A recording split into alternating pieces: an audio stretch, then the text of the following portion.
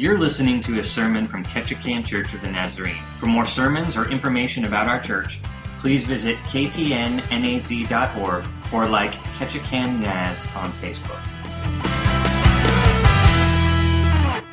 Today we're going to talk about Jesus. Now, we talk about Jesus every Sunday, right? Because we exist as a body of believers to glorify Jesus Christ. So every week we talk about Jesus. However, this week we're literally going to talk about Jesus in his life, and was he a God-man or was he a superhero? These kinds of things. We're going to look at who Jesus was.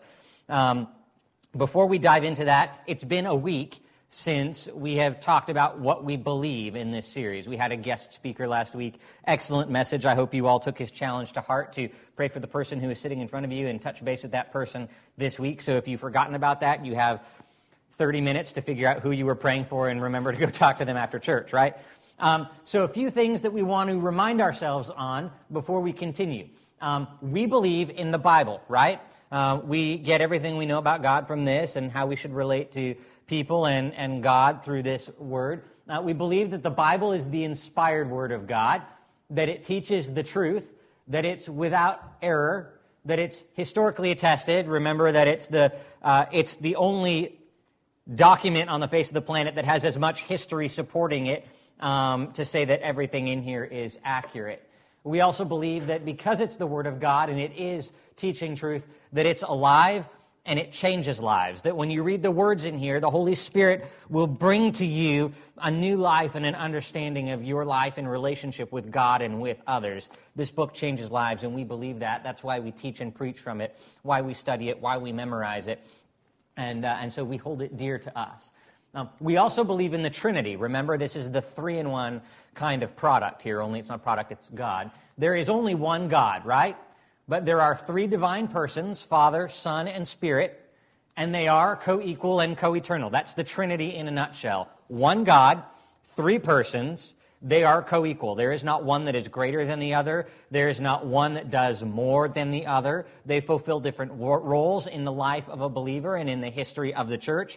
But it is one God, three persons, Father, Son, Spirit, that are all wrapped up into one God who is co-equal, co-eternal, pre-existing the world, creator God, these kinds of things. This is what we believe about the Bible and about the Trinity. This morning we're going to look at Jesus. This is the third thing that we really believe as Christians. We believe in Jesus, but we need to clarify what we mean when we say, we believe in Jesus. The video that we saw was just a funny little snapshot of culture. Culture believes a lot of things about Jesus. Some of them are accurate biblically. Some of them are inaccurate biblically. There are other religious systems out there that talk about Jesus, but not necessarily the Jesus of the Bible that we hold dear. So we need to clarify when we say, I believe in Jesus, there are certain things we need to understand and agree upon about who Jesus is. Because this is a question that culture asks all the time. And maybe not in these words. Maybe you don't hear the question, who is Jesus, when you're in the grocery store. Maybe a stranger doesn't walk up to you and go, what do you think about Jesus? Tell me about the Jesus you believe in. But culture asks the question all throughout history. Was he really man? Did he really come to earth? Did he wrap himself in flesh? Was he really God? If he was a man in flesh, he certainly wasn't God, was he? Well, what did he look like? Did he have long hair or short hair? Not that it really matters, but people ask these questions about Jesus. Was he Superman? A man with just extra power? Was he a guru that sat on a mountaintop like Rafiki from The Lion King, meditating upon the greater things in life? Was he a nice guy or a wise man? Was he a hero? Was he a lunatic? Did he really walk on the earth? Did he eat? Did he joke? Did he have money? Was he poor? Was he a happy guy or a serious guy most of the time? And who really cares if his mom was a virgin, right? Not important, society might tell you. Did he have friends, or was he an outcast when he was growing up? Did he ever sin? And what does it matter if he did or didn't sin anyway? Did he ever make his parents mad? Was he a good student in the Torah school? Did he really die, or was he just faking it? And if he really died, did he really raise from the dead? And if so, where is he? Does he care about us? Does he know my name? He couldn't possibly understand my problems if I don't understand my problems. And if he showed up on my door, would I recognize him? These are the questions that culture asks. They ask them in sitcoms. They ask them in movies. They ask them in conversations around coffee and in churches and all over the place. The world is really asking the question, who is Jesus and what is he for me? What does he do for me? How do I relate to him? We want a Jesus that relates to us, right? We want a Jesus who gets us. Culture takes that one step too far and says, I want a Jesus that I can relate to, therefore I'm going to bring God Jesus down to my level. Rather than saying, there is God Jesus who entered into humanity and brings me towards his level. And there's two different ways of looking at Jesus. We need to look at the Jesus that Jesus is, not the Jesus that we would make him out to be. He is God, part of the Trinity, Father, Son, and Spirit, existed before the creation of the world. Then he created us. Therefore, we don't get to determine who he is. He named us, right? We're going to talk about this in the coming weeks when we start talking about the Ten Commandments. But one of the things that I'm learning, and here's a nugget that I'm just excited about, so I'm going to share with you. One of the things I'm learning about authority structure is that, well, we had a child. We named her, right? She's ours. We got the right to name her. That's an act of creation. It's an act of authority over someone to give them a name and an identity and a place to live. God the Father, Jesus the Son, and God the Holy Spirit, they're all God. They're all creator God. They created the earth and everything in it. And then they created Adam and Eve. They named Adam and Eve and are in authority over Adam and Eve. Adam and Eve got to name the animals, but did not get to name God. Meaning we don't get to determine who God is. He is who he is, and we are told who he is, and then have a choice to respond. And yes, I agree with that, or no, I will not agree with that. And those are the two perspectives. You can agree or not agree with who God is. There's really nothing in the middle. As Christians, though, we choose to believe in biblical Jesus, not cultural Jesus. Cultural Jesus, you see all kinds of things.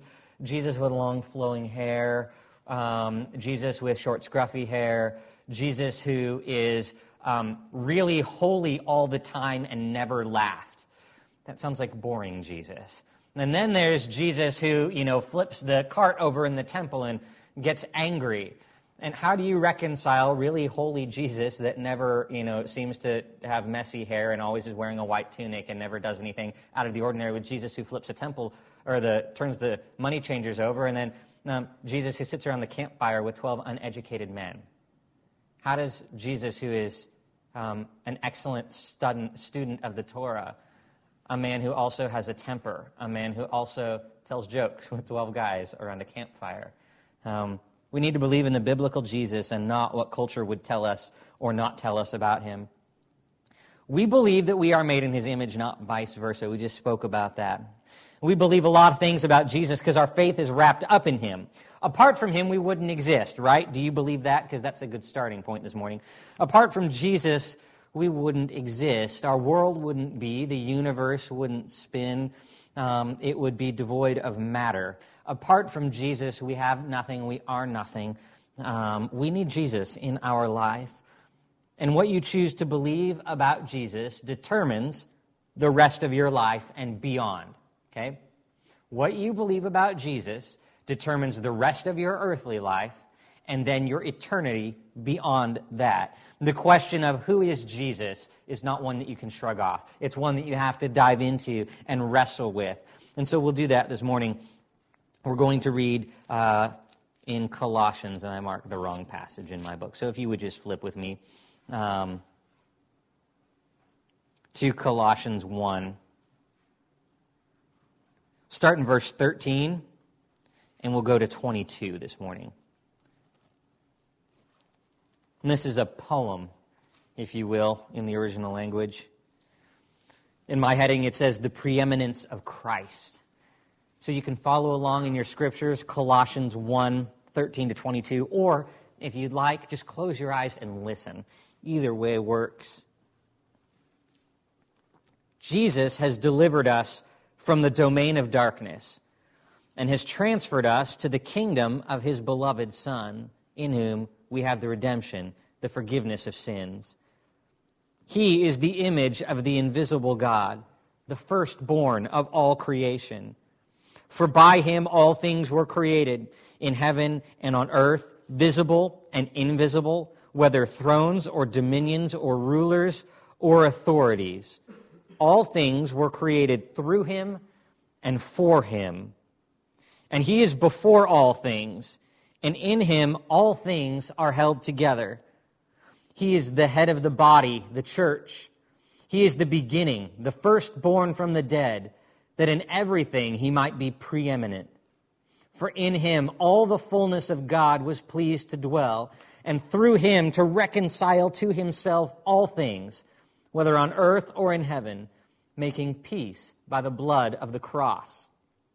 And you who were once alienated and hostile in mind, doing evil deeds, he is now reconciled in his body of flesh by his death, in order to present you holy and blameless and above reproach before him, if indeed you continue in the faith, stable and steadfast, not shifting from the hope of the gospel you heard, which has been proclaimed in all creation under heaven, and of which I, Paul, am a minister. This is the word of God for you this morning. Amen? This is good stuff. There's a couple other poems about Jesus in the scriptures. Now, one of them is in Ephesians. It talks about the spiritual blessings that we have through Christ. You can read Ephesians chapter 1 if you want to find out what those are. Again, it's as if the early writers were writing these songs to Jesus saying, you are so awesome, and here's all of the awesomeness about you. And you really can't contain all of God's awesomeness on one page, but they gave a really good go in certain locations, captured a great many things about Jesus and who he is. So let's take a moment and define biblical Jesus, because we don't believe in cultural Jesus, we believe in biblical Jesus, and these are the things that we believe are true about biblical Jesus. That he is the Creator God, that he was born of a virgin, that he is fully God and fully man at the same time, that he lived a perfect and sinless life, never once sinned, that he really physically died, and that he really physically rose from death. We believe that biblical Jesus is currently reigning as king, and that he will come again one day in glory. This is the summation of Jesus' everything. There are other things about Jesus in the scriptures that we believe, but these are the things that define us as Christians. If you remove one of these things, you're no longer worshiping biblical Jesus. You can't remove one of these things and still believe in Jesus of the Bible. You can't remove his death. If he didn't really die, your salvation is in question. You can't remove the fully God, fully man aspect, because then the atonement doesn't work. You can't remove the fact that he was Creator God, because then the Trinity is flawed and your idea of God as whole falls apart. You can't remove the will come again one day, because where's our hope then? This might be all we have. These things we hold to be true about Jesus, and let's go ahead and dive into them just a little bit. We'll explain them a little further. We believe that Jesus is Creator God. In John chapter 1, and you can follow along or just make notes, and you can go back and read and make sure I'm not telling you falsehoods later. In John chapter 1, the whole chapter actually is about Jesus in the beginning. In the beginning was the Word, and the Word was with God, and the Word was God. The same was in the beginning. All things were made through him, and without him was not anything made. In him was light, and the light was the light of the world. It goes on to extol the fact that Jesus is the Creator God. He existed before the world, and he created the world. And then in Colossians 1, 16 and 17, which we just read, it says he created all things. We talked about it two weeks ago or so when we talked about the Trinity. I'm not going to belabor the point too much. Jesus is God. And one of the things that I love about this Colossians verse that we just read, he is before all things, okay? And in him, all things hold together. In him, all things are held together. He is the glue that holds your life together. That's what that phrase means to me, that Jesus is the glue that keeps my life from falling apart. And when I chunk a piece off because I dropped the ball somewhere, Jesus super glues it back and redeems those moments in my life for something greater. In him, all things are held together. That's good hope. That's good hope right there. So we believe that he's creator God. We also believe that he's born of a virgin. This is something that some people will tell you is not true. How could someone be born of a virgin? It's just not really possible in our understanding of birth. But Jesus is God and is God's son not by adoption, as we are God's sons and daughters by adoption. He is God's son by the very nature of his being. He was born not of man's will, but the Holy Spirit descended upon Mary, and Jesus was conceived without the mark of original sin that everyone else born into creation has inherited through Adam. Thank you, Adam, right? The birth narratives in the gospel have as their centerpiece the entrance into humanity of the supernatural into the ordinary, right? Of the God into the flesh. The incarnation. That's what it means. When we talk about the incarnation of Jesus, in means to obviously be in. Carne, like you've heard of carne asada. Chili con carne. It's the part of the word that means flesh, okay? So, incarnate, in flesh. Jesus came in the flesh, God in flesh. And those words describe something that happened at God's initiative, which is unprecedented and never has happened again. God, the Holy Spirit, descended upon Mary. Mary conceived a child which was fully man and fully God. Born of a virgin. And it's a new beginning that God started, one that would endure forever and ever. According to Luke 1, the baby that is to be born will be great and will be called the Son of the Most High. The Lord will give him the throne of his father David, and he will reign over the house of Jacob forever, and his kingdom will have no end. That doesn't happen to man. Man doesn't get to rule on God's throne. God does not step aside and say, oh, you want to know what? You're a really awesome person. I'm going to give you my throne forever and eternity. Jesus is not simply man. He is man and God. The reason for this divine intervention, for God becoming flesh, born of a virgin, is for the redemptive well-being of creation. Matthew specifically says, he will save his people from their sins. And God's unique presence in Jesus' birth makes very real the promise of salvation which the people had been holding to. Salvation to Israel and to the world, and the virgin birth gives us the first glimpse of the extent of God's love for all people. And then the Son's earthly life is lived and ended, and it's a necessary evil that Christ would die for our sins. He was born of a virgin, meaning he was not conceived by mankind and not bearing the curse of the fall that we all bear. And because of that, we believe that Jesus lived a sinless and perfect life. Pop quiz on the 10 Commandments. Can you think of any 10 commandment off the top of your head? In your head, you got it in your head? Have you broken it? Think of a second 10 Commandment. Broken it? Jesus broken none. You know there's 613 commandments in the Old Testament? 613, right? I was studying them 2 weeks ago, last week. That's a lot of commandments to not break. It's a lot of things that God said not to do, or to do and avoid, not doing. It's really hard to live a sinless life. Jesus walked this perfectly. He walked a perfect and sinless life, born of the Father's will, without original sin. He lived life sinless. He was tempted, but he did not sin. And there's a difference between temptation and sin. We've all been tempted, right? There are moments in your life where you've been tempted to do something. You can clearly see the path, though. Sometimes God gives you that just light bulb over your head, and you're like, I know what I really want to do, but I know what God wants me to do. And you know you're at that fork, and it might be a really big thing, it might be a little thing. It's just, I can see which way to go. Jesus has experienced that crossroad. In the Gospels, it gives the account of Jesus going into the wilderness and being tempted. Remember, he was baptized, and his ministry started with a 40-day, 40-night encounter with the devil himself. I'm really glad that's not what happens when we start ministry these days, right? You get out of seminary, you're all green around the ears for ministry, and you get sucked into the wilderness with the devil for 40 days and 40 nights. I don't know how many of us would survive that. Jesus was tempted with every temptation that mankind has ever been tempted with. If you name it, he has been tempted with it. If you have been tempted with it, he has been tempted with it. If you have failed in that temptation, he has succeeded in resisting sin.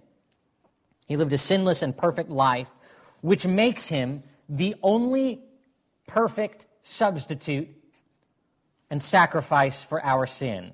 We're sinful, so we can't unsin ourselves. We can't buy our own salvation. We can't earn it.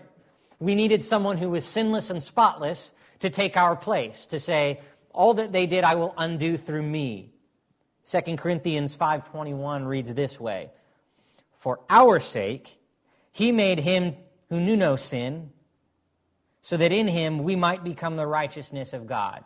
Rough translation, Christ came and took on all the sin of your life, so that through Christ we might have righteousness. God looks at us and sees the righteousness of Christ. Hebrews 4:15, we don't have a high priest who's unable to sympathize with our weaknesses, but we have one who in every respect has been tempted as we are, but he did it without sin. 1 Peter 2:22, he committed no sin, neither was deceit found in his mouth. It's not just that his hands didn't do sin and his feet didn't do sin, but his heart and his mouth and his mind never sinned. 1 John 3:5, you know that he appeared in order to take away sins, and in him there is no sin. This is encouragement to my soul this morning because I have sinned. Confession time. Hi, I'm your pastor. I'm also a sinner, and I need Jesus, as do we all. And when I read things like this, in him there is no sin, and my righteousness is found through him because he took my sin, I really like those verses. Because if you were like me, you have committed some sins, small and large, that grieve God and those around us. We need a sinless Savior to take our place. We believe that he lived a sinless and perfect life. We also believe that Jesus is both fully God, fully man. This is one of the greatest, most beautiful mysteries of the faith. That God would come to earth and wrap himself in flesh. Remember, incarnation, in the flesh. And by doing so, he did not sacrifice his holy nature. But he is also not any less of a man than we are. Jesus was 100% God, 100% man simultaneously. He was like a 200%er, okay? The fancy word for this in theology is called the hypostatic union. Hypostatic union. It's the fancy term that means 100% God and 100% man come together in the God-man that we know as Jesus Christ. Fancy theologians use this term, and basically it means Jesus, our God, came to earth, and he added to himself humanity, and he did not take away his divinity. He was fully God, wrapped in flesh. Jesus is not a Superman kind of character, a man with extra strength and extra reading your mind abilities. He is not a Superman with godlike abilities. He's also not an alien being who is the weird blend of two natures, part man, part God, neither fully God nor fully man. He is fully God, fully man. Jesus, this is what Hebrews says, is the radiance of God's glory, the exact representation of his being. Everything that God is, Jesus is in the flesh. Colossians 2:9, for him, in Jesus, the whole fullness of God dwells in his body. And Philippians, let's see if I can flip here fast enough. Philippians 2, 5 through 11 reads it this way.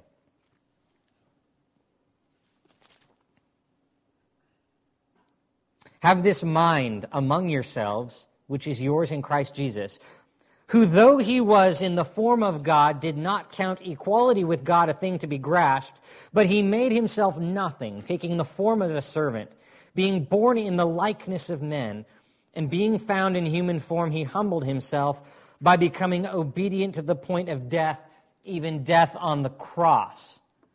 And the English translations say this, he emptied himself. The original word there means to count as valueless. I have heard enough preachers and sermons and devotion thoughts on this passage that teach it wrong and say that Jesus emptied himself of some of his godness so that he could live a life like man. He emptied himself of his ability to be in all places at all times. He emptied himself of his ability to insert characteristic of God. And he had to take those away from himself so that he could be man and be with us in the way that we are with each other. But that's not true. While the English translation of this verse often reads, he emptied himself, the understanding of the original language is that he counted those things valueless. He counted his very being as nothing, so that he wrapped himself in flesh. He didn't remove God qualities from himself or leave them up in heaven so that he could take them up again one day. He took all of them with him and wrapped them in flesh. And it's like this. I play with my little girl. We like to tickle and wrestle and, it's kind of fun. We don't go WWF on each other, but we wrestle with one another. But she's 3.5, and I'm 30. And when I wrestle with my 3.5-year-old princess, I don't unleash the full strength of my 30-year-old father self on her, right? Because if I did, it would go poorly for her. Think of it like that when Jesus came and wrapped himself in the flesh. I relate to my daughter on a level of wrestling that is appropriate for her.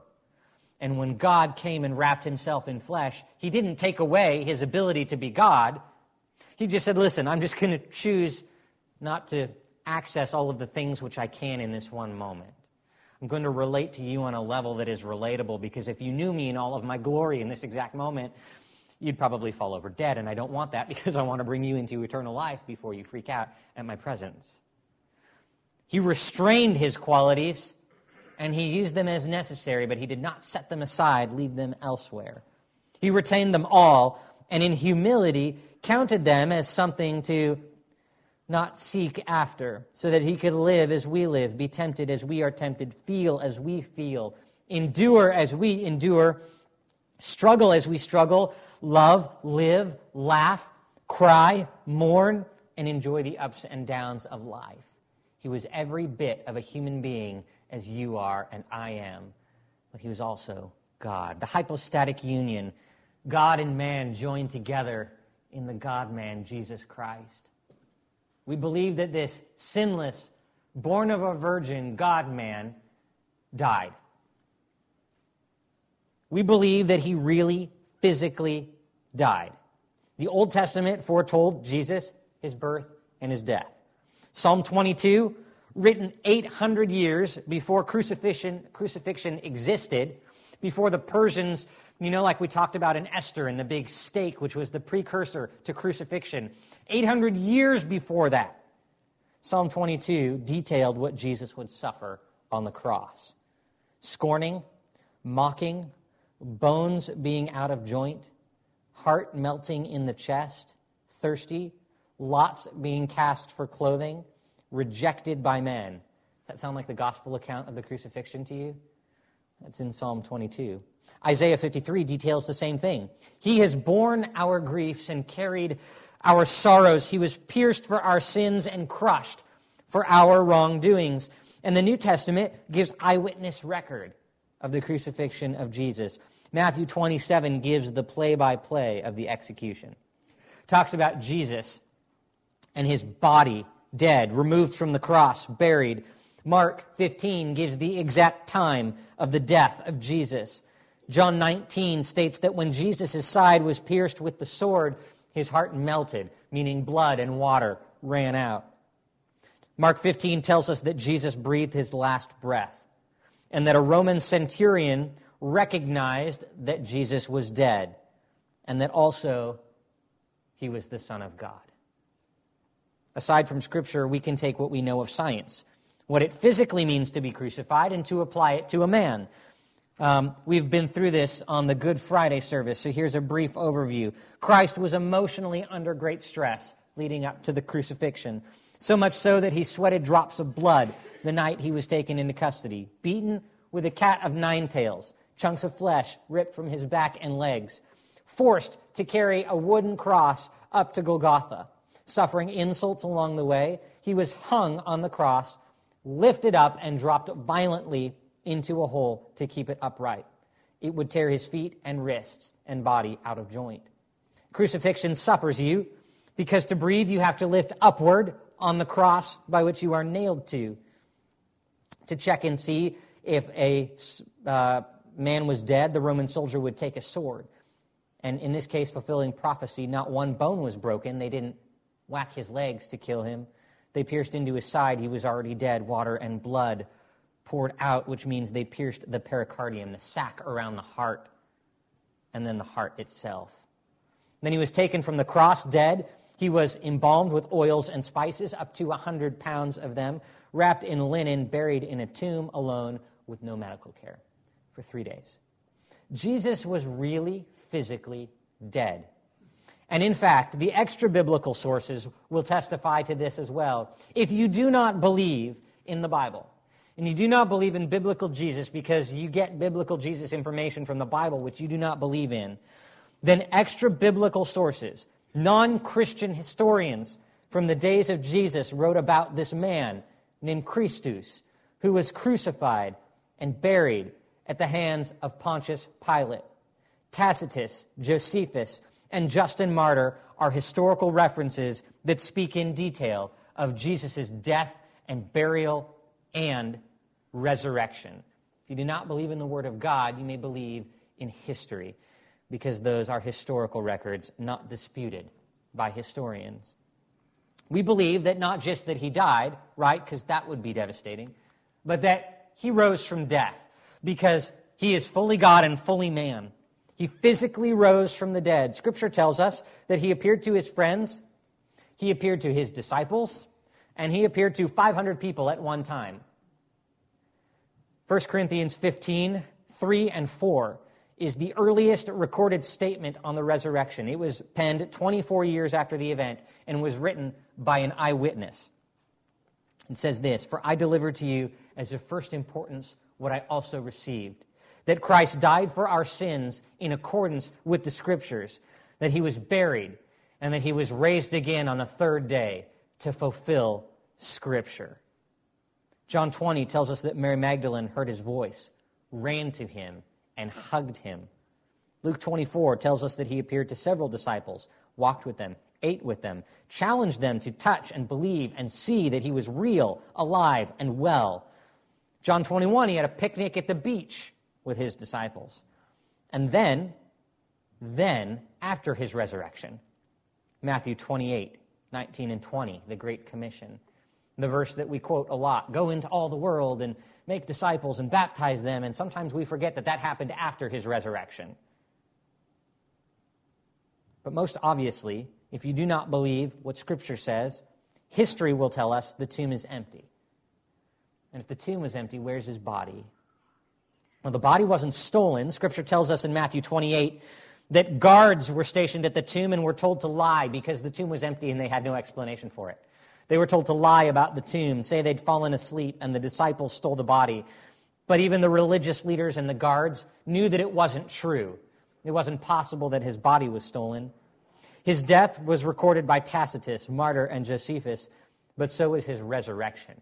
that the tomb was empty because Jesus was physically alive again of his own power, because he is a God-man who lived a sinless life and died a perfect death in our place.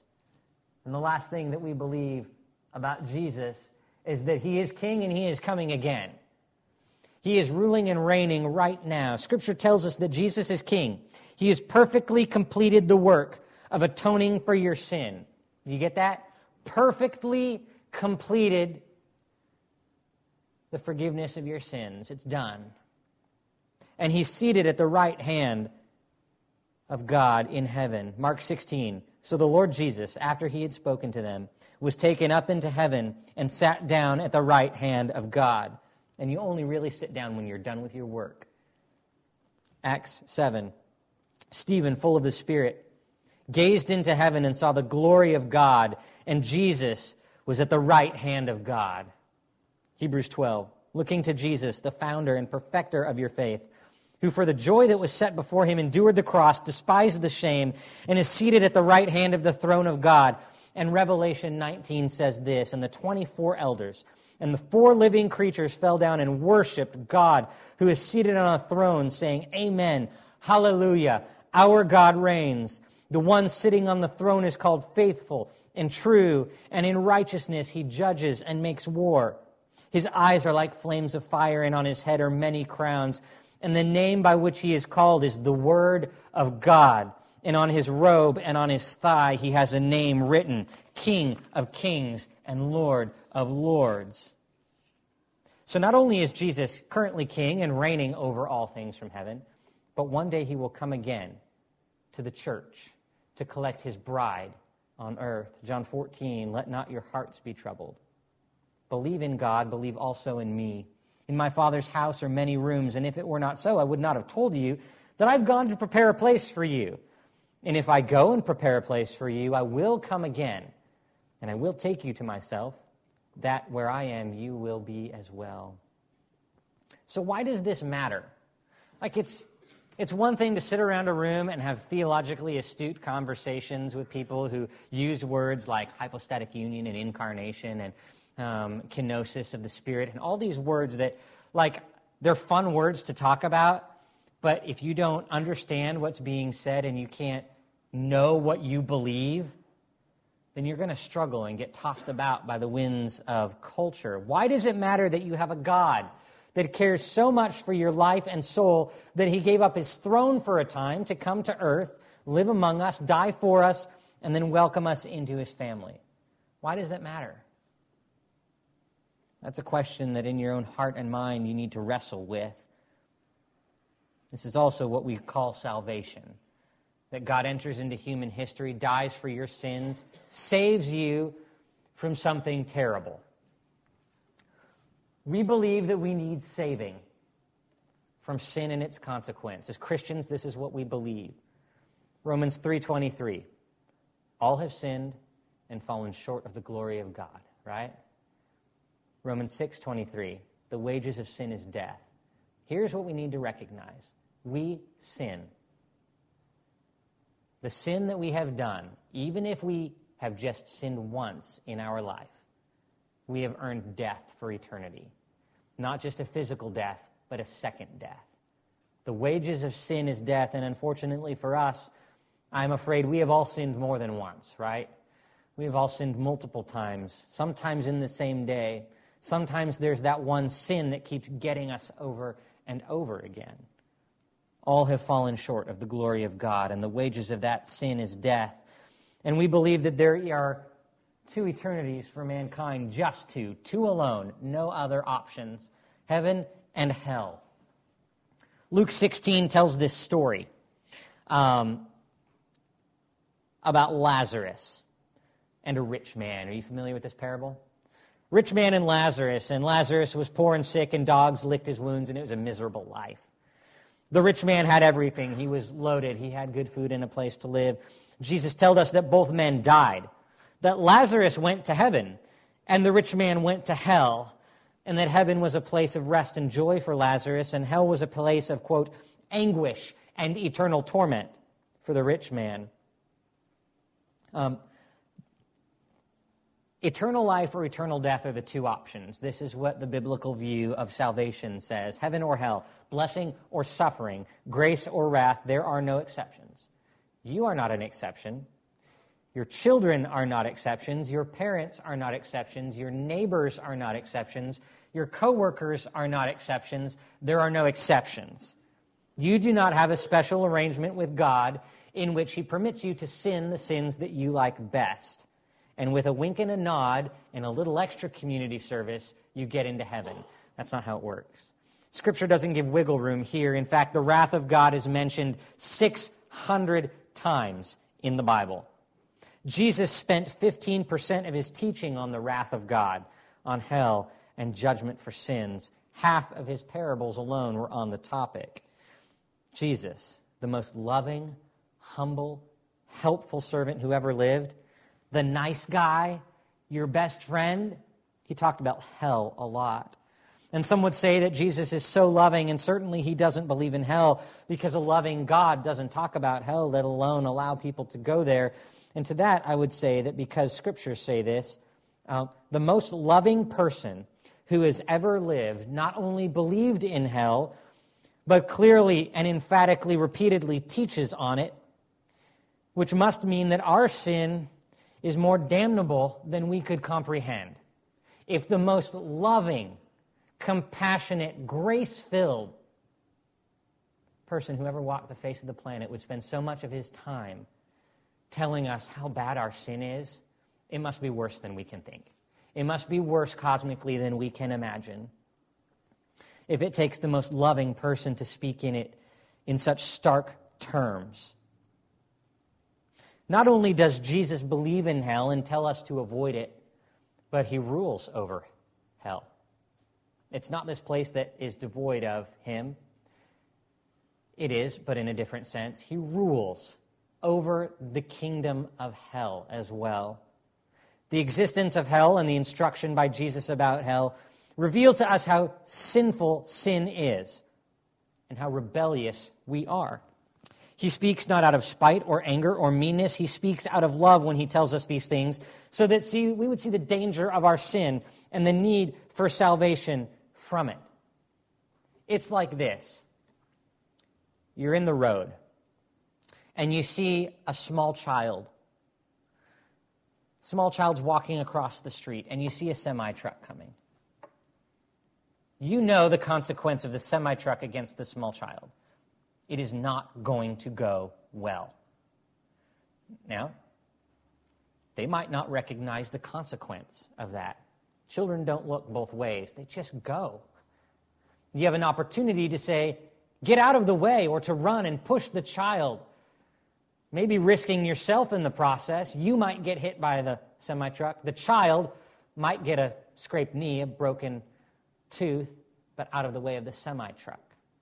We need to understand that this is what Jesus did for us. We didn't know what was going on. We were in the road blind. Something devastating was coming towards us, and Jesus ran and said, not them, but me, and pushed us out of the way. We're still damaged by the fall, but we escape second death through Jesus. We believe that Jesus is the only path to salvation. Other faith systems will tell you differently. There's many paths to the top of the mountain. You can go this way or that way or around the circle, or if you do enough deeds, or if you give enough money, or if you win enough souls, or if you do this or do that, or if you believe in Buddha, or if you... None of that is true. You're not sinless. You cannot earn your own salvation. Hebrews 9:22. Without the shedding of blood, there is no forgiveness. Blood must be shed for the forgiveness of sin. If you have sinned, and all have sinned, then the penalty for that sin is death. There must be blood sacrifice. And in the Old Testament, they offered animals. They took bulls, sheep, sacrificed them. So often, in fact, were animals being killed in the place of people in the Old Testament that there was actually a river of blood that ran out of the back of the temple because so many animals were dying to cover the sins of the people. And throughout the Old Testament, there was this picture. And then Jesus enters the world, and as we talked about before, he wrapped himself in flesh, born without sin, grew, lived, ministered, warned people about sin, of the coming judgment, and then one day he was arrested. And he went willingly to the cross. And on the cross, he offered himself willingly, freely, to be the sacrifice for the sins of all mankind. And in those moments, when Jesus was on the cross, God looked at his Son, Jesus, made him to be the one spotless lamb for all time, all people, all sin. And then Jesus' blood poured out from him in the final sacrifice. And God chose to see Jesus as detestable instead of you. It was written, it was the Lord's will to crush Jesus and to cause him to suffer, because Jesus' life was a guilt offering for your sin. So Jesus, the most loving, gentle, kind servant, the God in flesh who healed and prayed and wept for others, died for you. And the wrath of God was poured out on him instead of you. He bore the weight of that for you and for all people, for all time, and then he died. And then, having completed that, sat down at the right hand of God. And it is because of this willing sacrifice that Scripture tells us these things. John 14, Jesus said, I am the way, I am the truth, I am the life. No one comes to the Father except through me. 1 Timothy, there is one God and one mediator between God and man. That's the God-man, Christ Jesus. Acts 4:2, there is salvation, which is good news, right? There is salvation in no one else. For there is no other name in heaven given to men by which we must be saved. So how is one saved? Ephesians says it's by grace alone through faith in Christ Jesus, not of our works, not of our own effort, but it's a gift of God to you. That he looks at you and he goes, you just didn't know any better. So I've provided a way for you to escape sin, to receive salvation. This morning, if you have put your trust in Christ already, then you love, believe in, and belong to Jesus. You have literally been saved from death and destruction because of the blood of Christ. Your life is renewed day in and day out, right? Your hope endures all things. Your God is forever good and just and loving, and his compassion for you never ends. His grace and his mercy are lavished upon you instead of wrath. And after you die this physical death, you will spend eternity in heaven, in spiritual life. Having been saved from the wrath of God, you are currently filled with the Holy Spirit. And that Spirit compels you to live a life holy and pleasing to God, enabling you to resist sin, even though you may be tempted, enabling you to speak the truth into the life of other people, to be a light in a world that is dark. That is you if you believe in Christ. If you do not believe in Christ and you're not sure about the Bible and about what God's Word says about who Jesus is, but there's something in you that's like, I just don't know, then you don't love, you don't believe in, and don't belong to Jesus. And there's only two categories. Your sins will still count against you. And if you die before you love, believe in, and belong to Jesus, then you spend the rest of eternity separated from hope and goodness and joy and love and God, because you choose to reject his Son and the offer of salvation. But it doesn't have to be that way.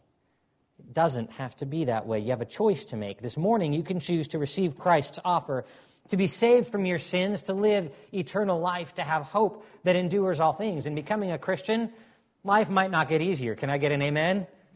Right? But life gets better, right? It might not get easier, but it gets better because we have Jesus. So this morning, there's a choice. You can choose to believe or not to believe. It's up to you. God doesn't make you follow him, but he wants you to because he loves you. But a choice, a non-choice, a choice, a non-choice in this moment is a choice for the negative. Can I phrase it that way? If you choose to wait, that's still a choice for the negative. Jesus does make this promise, though.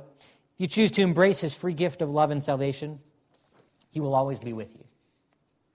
He will always renew you. He will always help you through the really difficult parts in life.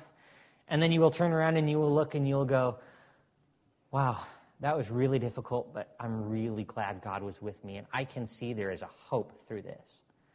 God is good all the time. Amen? And when you are one of his children, there are blessings to be had in this life.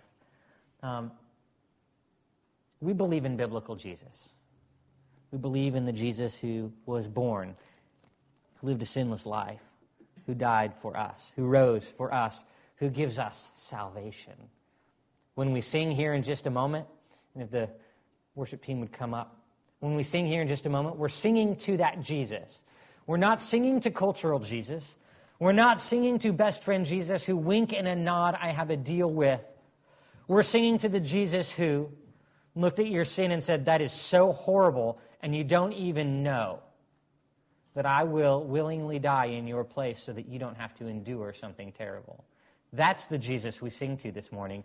That's the Jesus that we worship every day of our life. So would you stand to your feet, worship Christ, the God-man, the sinless Savior who died for your sins. Right, it's good to give the Lord a hand. Why don't you go ahead and give the Lord a hand this morning?